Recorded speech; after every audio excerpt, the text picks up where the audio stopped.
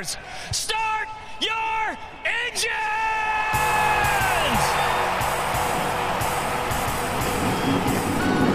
Welcome to the one place everybody wants to be. Victory Lane, your source for news, analysis, discussion, interviews, and more from the world of NASCAR. Now, here's your host, Davey Siegel. Welcome back, party people, to the place everybody wants to be. You know what it is by now, and of course you love it. It is Victory Lane. Today is episode 71. Unfortunately, I was not able to line up a guest this week. Although I shouldn't really say that because my girlfriend offered to preview the playoffs, and in hindsight, I probably should have done that because Racing with Robin was a resounding success, which came out over a month ago by now. But I don't know. Busy week. We had back-to-back NASCAR Media Days this week where we talked to all 16 playoff drivers. So we're going to do that here. Not talk to the playoff drivers, but preview the 10-race postseason that we have upcoming in the Cup Series. But before we do any of that, we're going to learn a little bit more than I'd like or imagine about Bobby Isaac and some other drivers that were synonymous with the number 71 with the weekly way back segment that my dad has been doing. And I realize this segment is entirely too long, but I have no guest this week. And I figured, why not have some different stuff for this week? And my dad basically sent me 3 separate audio clips. I was like, Dad, what are you doing? I told you for this to be 2 minutes, not 7. But here's Papa Siegel and Mama Siegel making her debut on the podcast with some more in this week's Way Back segment. Happy Labor Day to all you party people, and welcome to the NASCAR numerology segment of today's podcast. Today, we turn our attention to number 71. Unlike the last few weeks when there's been slim pickings to choose from, there are a plethora, had to get that one in, Doof, of drivers worth discussing who had success in number 71. Today, we feature the legendary Bobby Isaac, who won the NASCAR championship in 1970, driving the iconic number 71 Dodge Charger Daytona. You know, the car with the big and tall rear spoiler, with crew chief Harry Hyde. You can see his car at the NASCAR Hall of Fame, and it's a beauty. Isaac won 37 Cup races during his career, including 11 in his championship season, and started from the pole 49 times. Isaac was also known as the speed demon of his day. In November 1970, he and Hyde took their car to Talladega and set a closed-course speed record over 200 miles an hour that stood for 13 years. In September 1971, Isaac went to the Bonneville Salt Flats in Utah and set 28 world land speed records, some of which still stand to this day. He died in 1977 following a late-model sportsman race at Hickory Motor Speedway. With 40 laps left in the race, Isaac called for a relief driver and collapsed on pit road from heat exhaustion. He was rushed to a hospital, and although he was briefly revived, he later died from a heart attack caused by the heat exhaustion. He was only 45 years old. Bobby Isaac was inducted into the National Motorsports Press Association Hall of Fame in 1979 and the International Motorsports Hall of Fame in 1996. In 1998, he was recognized by NASCAR as one of its 50 greatest drivers, and he was voted into the NASCAR Hall of Fame as part of its 2016 class. He was the original Rocket Man. For today's first honorable mention, and as a little surprise for your host, we turn to another guest contributor. You know her as Mama Siegel. I know her as the love of my life for more than 30 years. Here's my wife, Jennifer. All yours, bae. Thanks, honey. I'm glad somebody finally invited me to join the podcast. If I asked you who the first woman driver in NASCAR history was, would you know? No, it's not Danica Patrick. No, it's not even Janet Guthrie, who was discussed on a recent podcast. Would you be surprised to hear that a woman raced in the first NASCAR race? It's true. Sarah Christian competed in NASCAR's first race on June 19, 1949 at Charlotte Speedway. She raced in 6 of the 8 events in the 1949 season and finished 13th in the final point standings. They included the second race at the Daytona Beach Road Course, where she finished 18th. The 28-car field that day also included Ethel Mobley and Louise Smith, which made it the first race to include 3 women drivers. Sarah's husband, Frank, also competed in the race and finished 6th in his only career start. They became the only married couple to compete in a NASCAR race until 1986, when Patty Moise and Elton Sawyer competed for the first time together in the NASCAR Busch Grand National Series. Christian finished 5th at the 9th race of 1949 at Heidelberg Raceway in Pittsburgh, Pennsylvania. The finish was the best ever and only top 5 finish by a woman in NASCAR Cup Series history. That's more than 70 years ago. Girl power. Thanks for listening. Now, back to you, honey. Ain't she great? Also deserving of honorable mention this week, we recognize Dave Marcus. Marcus raced in 883 races over a 35-year career. That's just remarkable. He won 5 times and finished second in the championship during 1975. He holds the record for most Daytona 500 starts with 33, and, on a more dubious note, also holds the record for most top 10 finishes in a season without a win. That was 24 in 1978.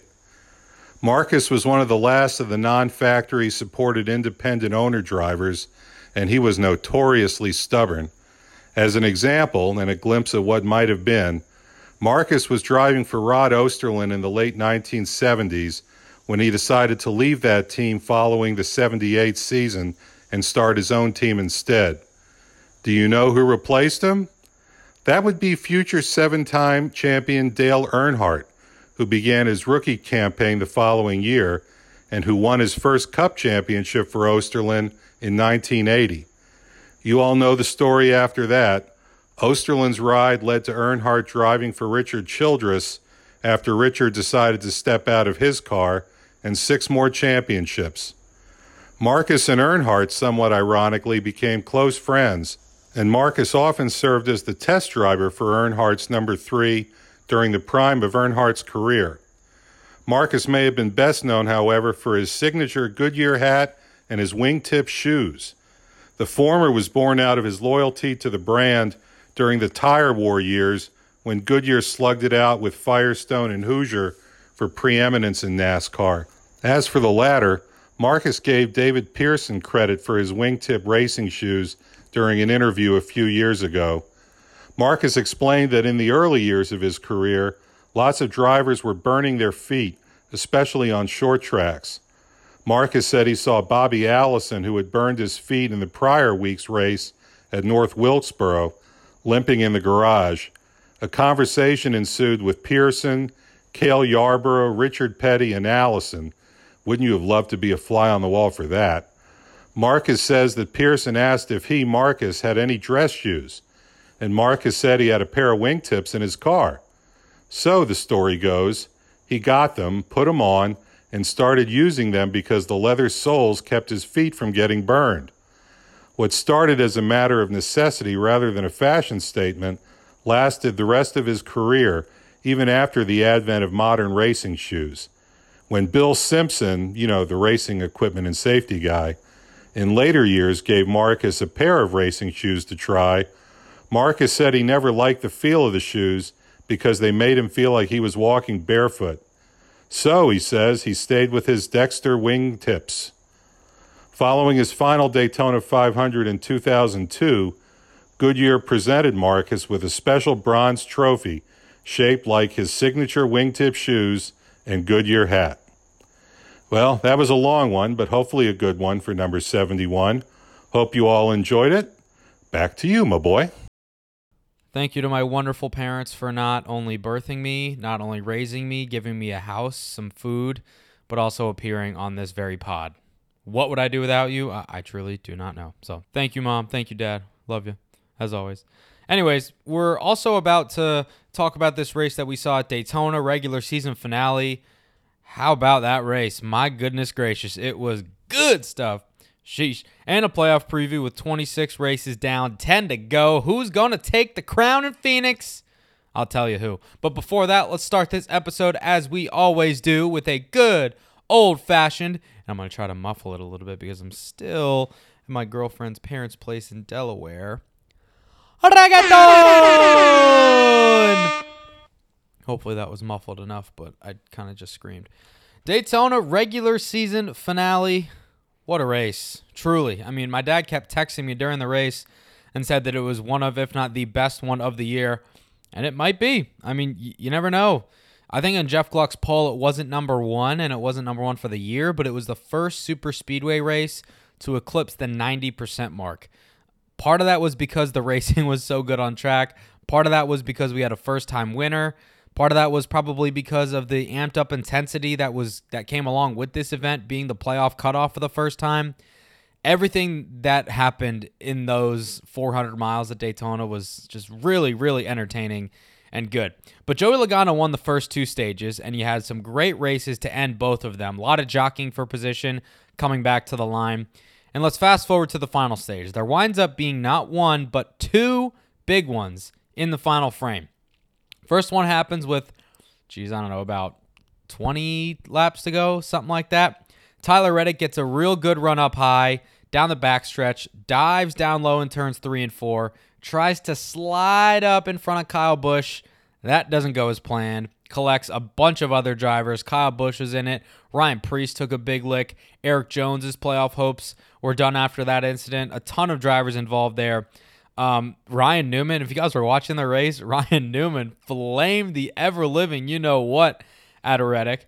Basically said, I think verbatim, he said, kid wins 2 Xfinity championships and think he can shove his head where the sun don't shine. So I was like, damn, Newman, glad you're all right in Daytona in another wreck. But anyways, Eric Jones is also not that pleased. Kyle Busch said, well, it's still 2020. Of course it is. Although today when we talked to him on the media tour, he sounded pretty upbeat compared to what he had been in the past. Anyways, I digress. Reddick took blame for that, though, on Twitter and after in the Infield Care Center, basically saying it was a dumb move, rookie mistake. I'll learn from it, so he will do better next time, I guess. And then with about 4 laps to go, I think it actually may have been 2 laps to go, so business was really starting to pick up. Bubba Wallace going for the lead on the outside, 4 wide. Could you imagine if he made that move stick? Some contact was made. I think it was him, Byron, Logano, and somebody else down low. And there was another big one that happened. I think the 24 got into the 43, 22 lost control. And unfortunately, as much as it pains me to say, Jimmie Johnson was collected. Wound up being too much damage for him to overcome and contend to even transfer into the playoffs. So unfortunately, he misses out. Sadness. We'll hear from him later. But we had a race to finish, and we did so in overtime. And what happens? Slick Bill Byron, baby. I like Slick Bill Byron better than Willie B, to be honest. But regardless, William Byron wins for the first time in his Cup Series career. He was lit. And back to the Daytona Media Center we go with low voices which make us laugh. So let's hear from Willie himself. How does it feel to get the monkey off his back after 97 races going winless? You got to remember, kid comes in rookie season, wins the Xfinity Championship. Year before that, won 7 races in the Truck Series and should have won the championship if it weren't for a blown engine. So as Corey LaJoie always says on his podcast, William Byron didn't forget how to race, didn't forget how to drive a race car really well. It's been circumstances and getting used to the Cup Series content and programming, I guess you could say, that kept him out of victory lane. 97 races it was, 98 was the charm. Incredible. On cloud 9 for sure.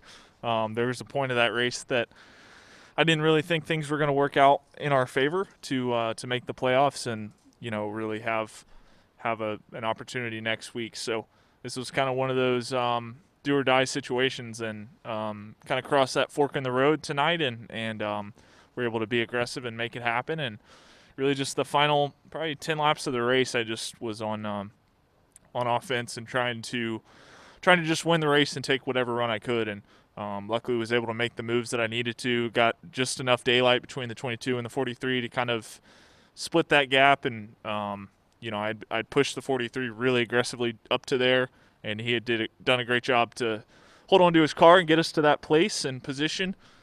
And from there, then the next restart, got a great push from the 14, and then was fortunate that things worked out to where I had the 9 with me on the last lap, and was able to make it work. So just incredible. I don't even know what to say, really. It's a huge blessing. I also wanted to get his perspective on whether or not he expected this to come sooner, because after 2 to 3 years full-time in the Cup Series with Hendrick Motorsports equipment in the 24 car, there started to be some questions externally. Hey, William, I know we're going back a couple of years here, but when you first entered the Cup Series, did you imagine getting your first win a little bit earlier? And in the months and years that followed, did you ever question yourself and say, when's this win going to come? Can I really get this done?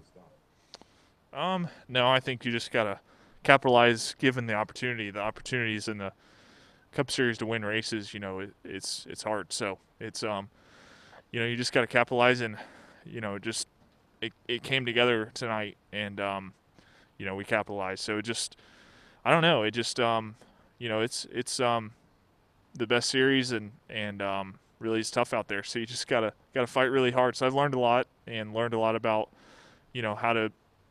how to get to that next step. And so hopefully we just keep it going. Thank you. Congrats. Mm-hmm. And how about the man atop the pit box, huh? Chad Knaus. He had 80-plus wins with Jimmie Johnson in the 48, and for the first time in his career, he wins with a different driver and a different car number. That is very weird. But that feeling of winning, which is a first for him in, I think, over 3 years, it's the same. Yeah, the emotions obviously have run rampant over the last few weeks with the position we've been in. It's been unfortunate that the 24 has been back this far and needing to battle so hard for the playoff spot. But coming into the weekend, we were optimistic. We felt like we were going to have a good race car. Felt like the car was going to perform well. We knew William was really good at super speedway racing. He's done exceptionally well at the restrictor plate tracks, and we've been able to get a lot of stage points. So going into today, we really didn't know what was going to happen. Obviously, there was a lot of excitement and energy coming into the track this weekend, and to be able to get out there and race competitively all race long, and William do a really good job of missing some pretty critical crashes out there, put us in a good spot to go out there and get the victory, which was great for Liberty and everybody at Hendrick Motorsports. It was a long time coming. Obviously, the goal for me was to try to get to victory lane with this 24 car again, and to be able to do it here in Daytona is really special. It was also classic Chad Knaus, and Jordan Bianchi wrote an article on The Athletic basically talking about how much of a coach and how in control of his team Chad Knaus is. But he yelled at his team over the radio after they won, basically saying, good job, guys. Enjoy this. Go out on the front stretch, get some pictures, but keep your distance, keep your social distance. And then the team was just so hyped, so they went and they hugged their driver. And Chad's shouting on the radio, was like, I thought I told you to effectively distance. What is wrong with you? You guys can't listen. And he joked on the post-race Zoom that he was going to find them, but he won't, and he didn't. But unfortunately, we had to get to our sadness hour on this episode. No playoffs for Jimmie Johnson. If it weren't for a positive COVID-19 test that, by the way, he got on his own accord because he's a good human being, if it weren't for that, if it weren't for a DQ at Charlotte, if it weren't for a mistake coming to the end of stage 1 at Darlington, if he just would have gotten loose and not spun the car out and finished second or third, if it weren't for any of those things, it would have been different. And that part, the what ifs and the woulda, coulda, shoulda, that's what eats at Jimmie Johnson, the fact that he won't get a chance to chase 8 in his final full-time season. Yeah, that's the disappointing part. To look back at ones that got away, ones I never got a shot at, like the Brickyard, and to miss it only by 6 points. I mean, I knew it was going to be an emotional, couple of weeks going down the stretch. I knew the position we were in, so it's not like this is a shock or a surprise. So my emotions are what I would have expected. I'm definitely disappointed, but if we've been running well and running good, and I still know I can win a race, and there's still races to win. So, and after a couple of beers and a flight home, I'll get a good night's rest and try to shake it off tomorrow and just focus on the next race. Yeah, as we came by the start-finish line, I could see some rooftops moving around, and I knew something was going on, and I saw the 43 car in the outside wall. But he gathered it up, and we all kind of got rolling again down into turn 1. And then I could not see what really started things on the lower lanes. But I got in the right side wall just a little bit, and then somebody clobbered me from the bottom. So something happened in the lower lanes that I didn't see. and somebody spun up into me. But on the flip side of things, Matt DiBenedetto is feeling pretty good. And it was an emotional roller coaster, not only the past few weeks, but the past few years for him. So getting into the postseason makes everything that he's gone through, from starting parking, writing his own name above the door, losing a job or leaving a job with no real thing that he had concrete in the future.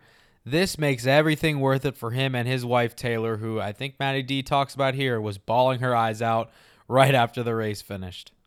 Man, I don't even know, to be honest with you. That was so stressful. But man, it just so much appreciation to a level that it's hard to describe, because you guys all know a career path, and just you appreciate what I would call usually the little things, but this one's a big one. So appreciate it so much. When you're driving for the Wood brothers and having all these great people around you, it just means so much to be able to do it here with the team. And to give you a glimpse and to answer your question better, I just got off a FaceTime with my wife, and she was crying nonstop.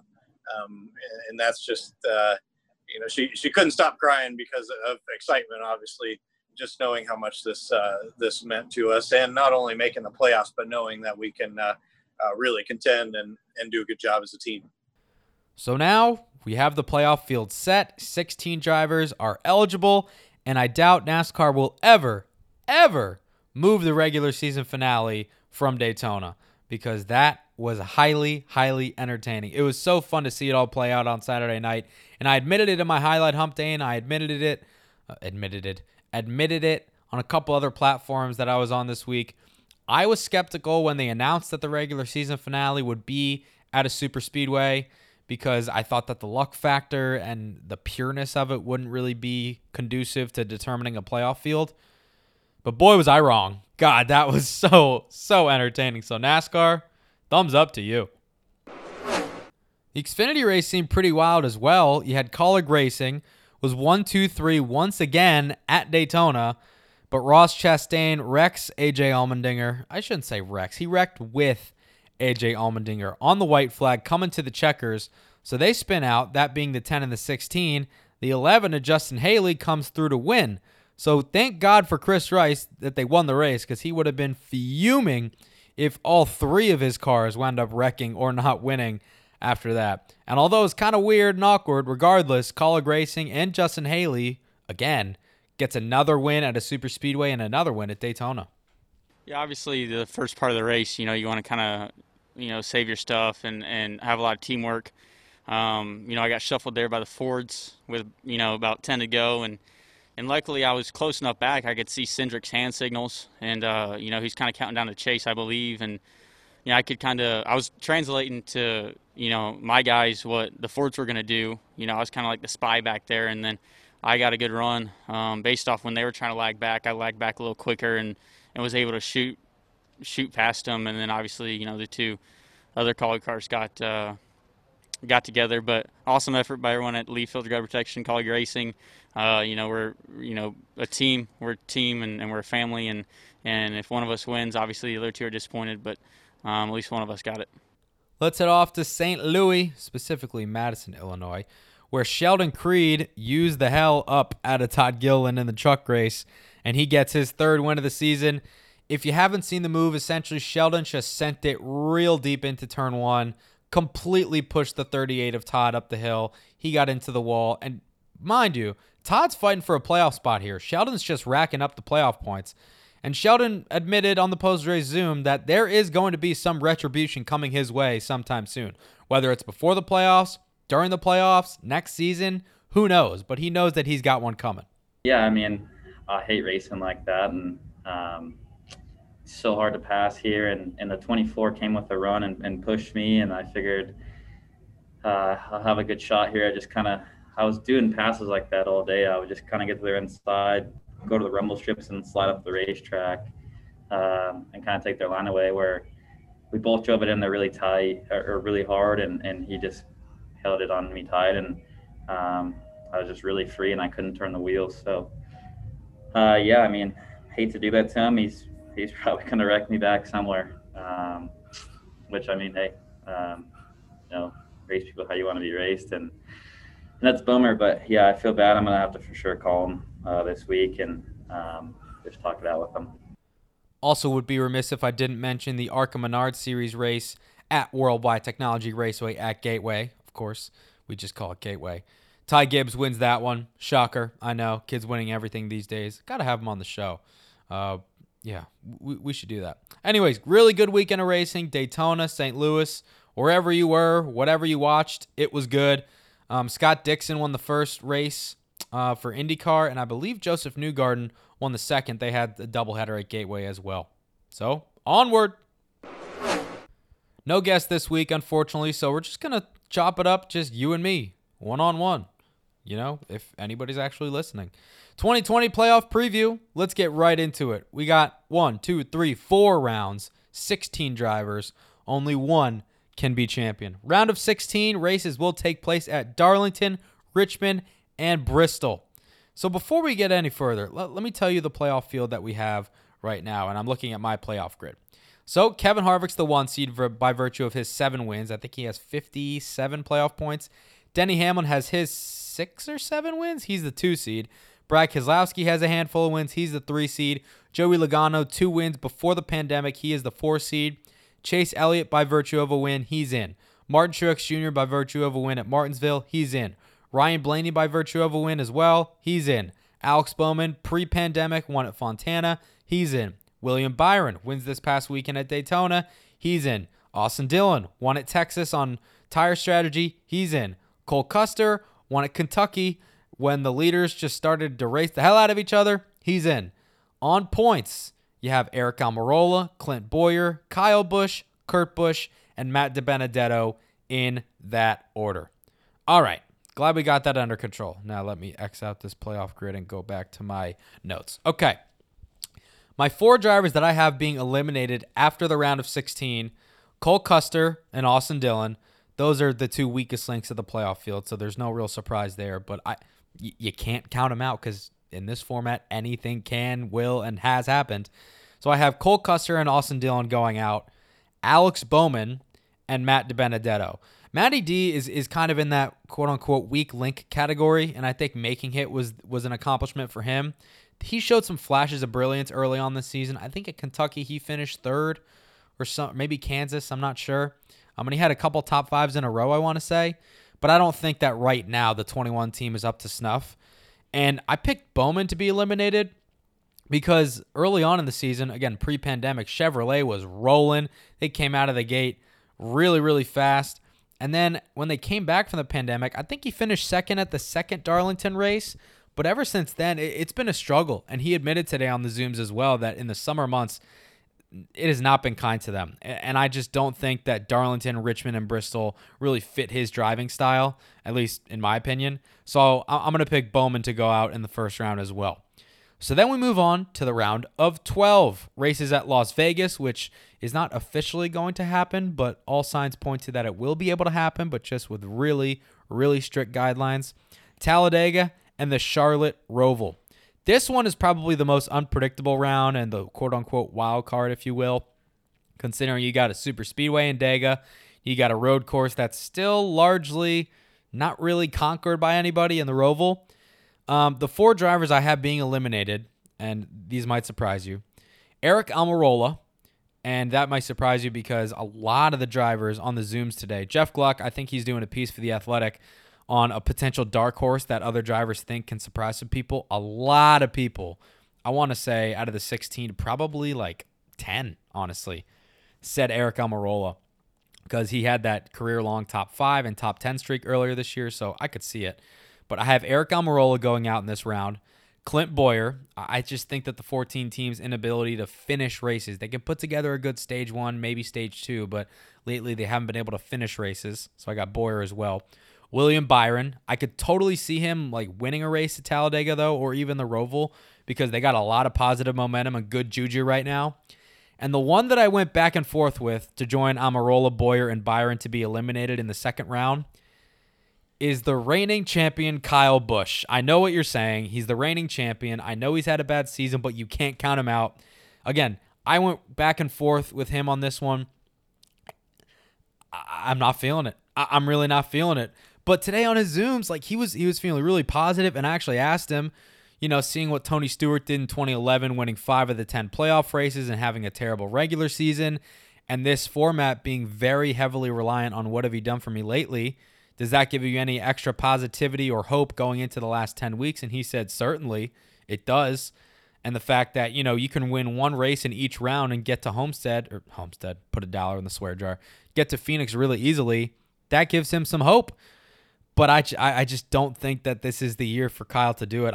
I do think that he will win a race before the year is over to keep his, I think he's won a race in 12, 13, 14 years in a row, something like that. Has he been around that long? I don't know. But bottom line is, it's still 2020, as Kyle says, and I just don't think he's going to make it past this round. But that was the one I went really, really back and forth with. The 10 and the 24 are kind of dark horse picks, and the 14's just kind of been eh. The 18, it has the 18 team and driver. They have the capability to win the championship, like they do. And I'm sure that they're being picked to go to the championship for by a good amount of people, but not this guy. I'm not feeling it. So we go on to the round of 8. Kansas, Texas, and Martinsville. Can I just say as an aside, why do we have races at Kansas and Texas in the penultimate round of the playoffs? Like, Kansas is okay. Texas sucks. Martinsville's great as a cutoff. But I don't know. I feel like we could be doing better there. But that's just me. Put Road America in there next year. What do you say? All right. So to recap, this is who we have left in terms of my playoff grid with the round of 8. Harvick and Hamlin, obviously. Keselowski, Logano, Chase Elliott, Martin Truex Jr., Ryan Blaney, and Kurt Busch. They are all still eligible for the championship in my bracket right now.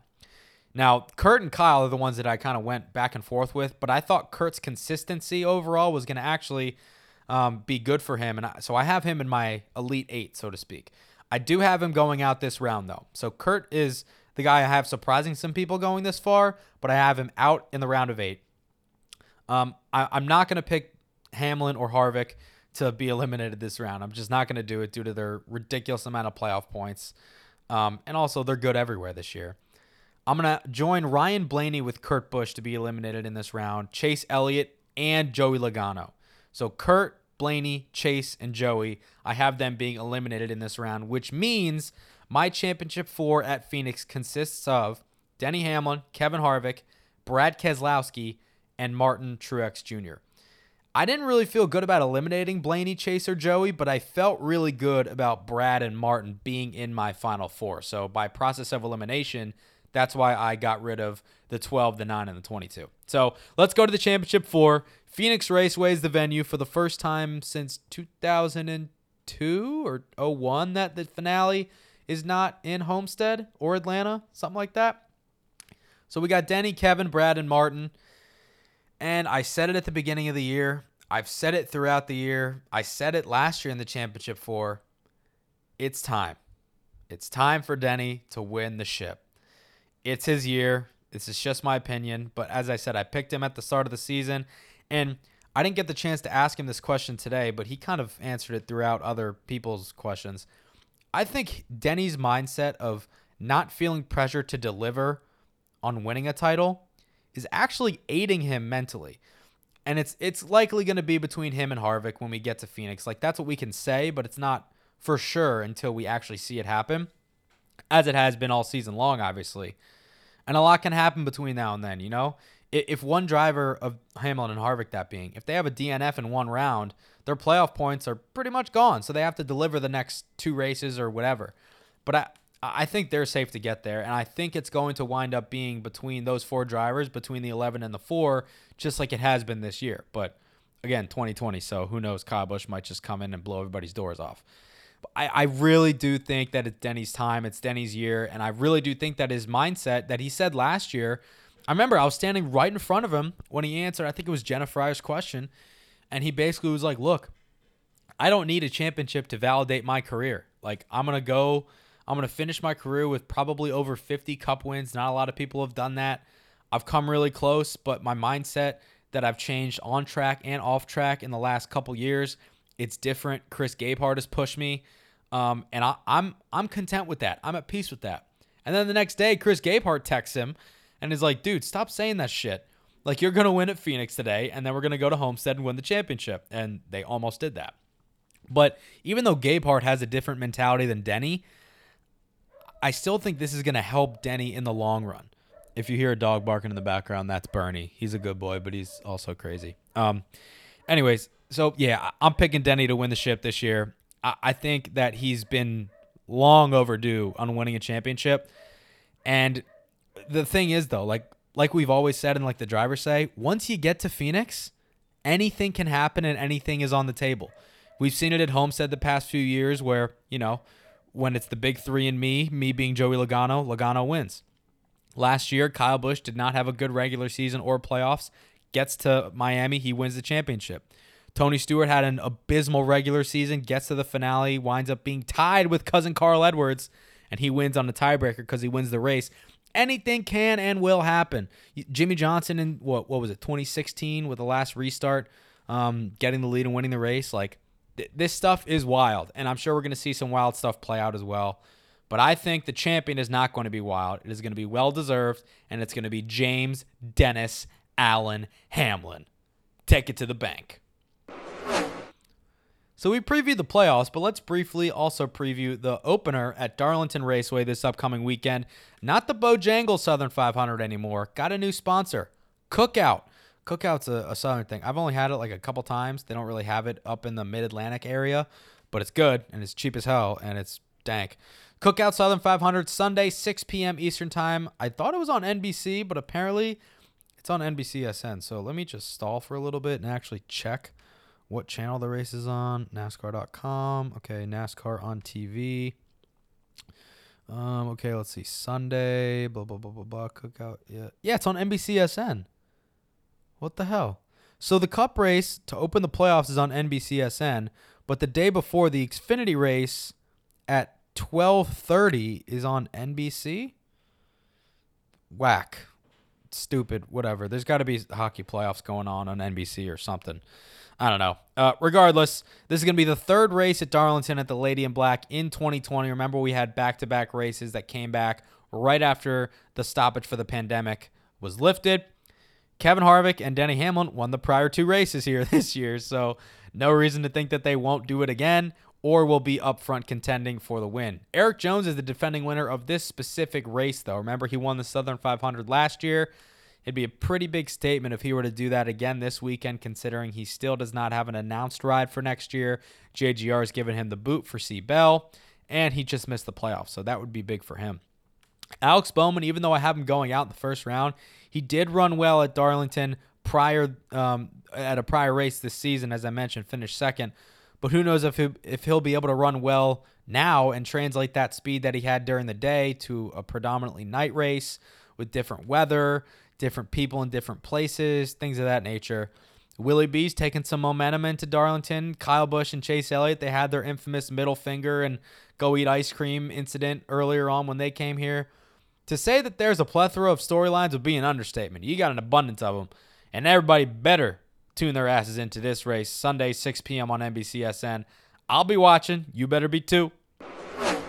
Lug Nuts of the Week. That was a high pitch. Cue that funky music, white boy. Quick and painless Lug Nuts of the Week this week. Willie B, we talked about him a lot. He signed a contract extension through 2022 with Hendrick Motorsports, and it was announced that was signed during the Michigan doubleheader weekend, even though it was announced this week after his Daytona win. Another contract signing, Eric Almirola and Smithfield will be back on the number 10 car for Stewart-Haas Racing in 2021.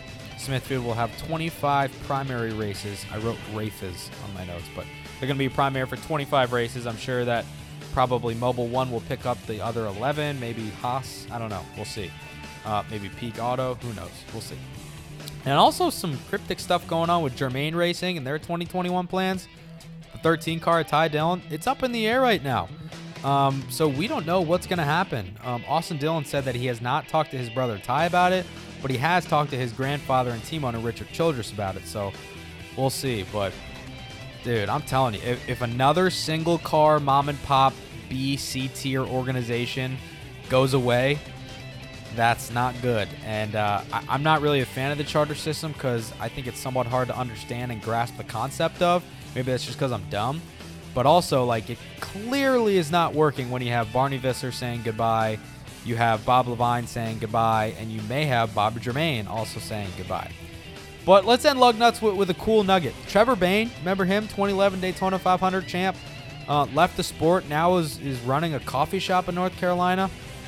He is going to run the truck race for Nice Motorsports this weekend. First time that he's ran a NASCAR National Series race since 2017, I believe, and he finished 9th in an Xfinity race, I think like 6 or 7, maybe 5 years ago at Darlington. So I'll be interested to see if Trevor Bayne still got something in him. But regardless, that's going to be pretty cool to see. They brought back Travis Pastrana. Why not bring back Trevor Bayne? So that'll be fun. That will wrap things up for episode 71, the Bobby Isaac and everybody else edition of Victory Lane 2.0. If you like what you heard from me, from my dad, from my mom, whoever, please give a rating and a review to this show. Subscribe on iTunes, Spotify, Google Podcasts, SoundCloud. Usually wherever you get your podcast, we are available there for your consumption. And if we are not, please drop me a line, tweet me, Facebook me, Instagram, DM me, slide in, text me, whatever. You know how to reach me. Call me, beat me, whatever. And I'll try to get that ironed out for you. That is all we have for today. We'll be back next week with hopefully another guest from the racing world to recap Round 1, Race 1 from Darlington and preview Round 1, Race 2, which I will most likely be on site for, fingers crossed, knocking on wood, at Richmond Raceway. Peace and love, my dudettes. Enjoy.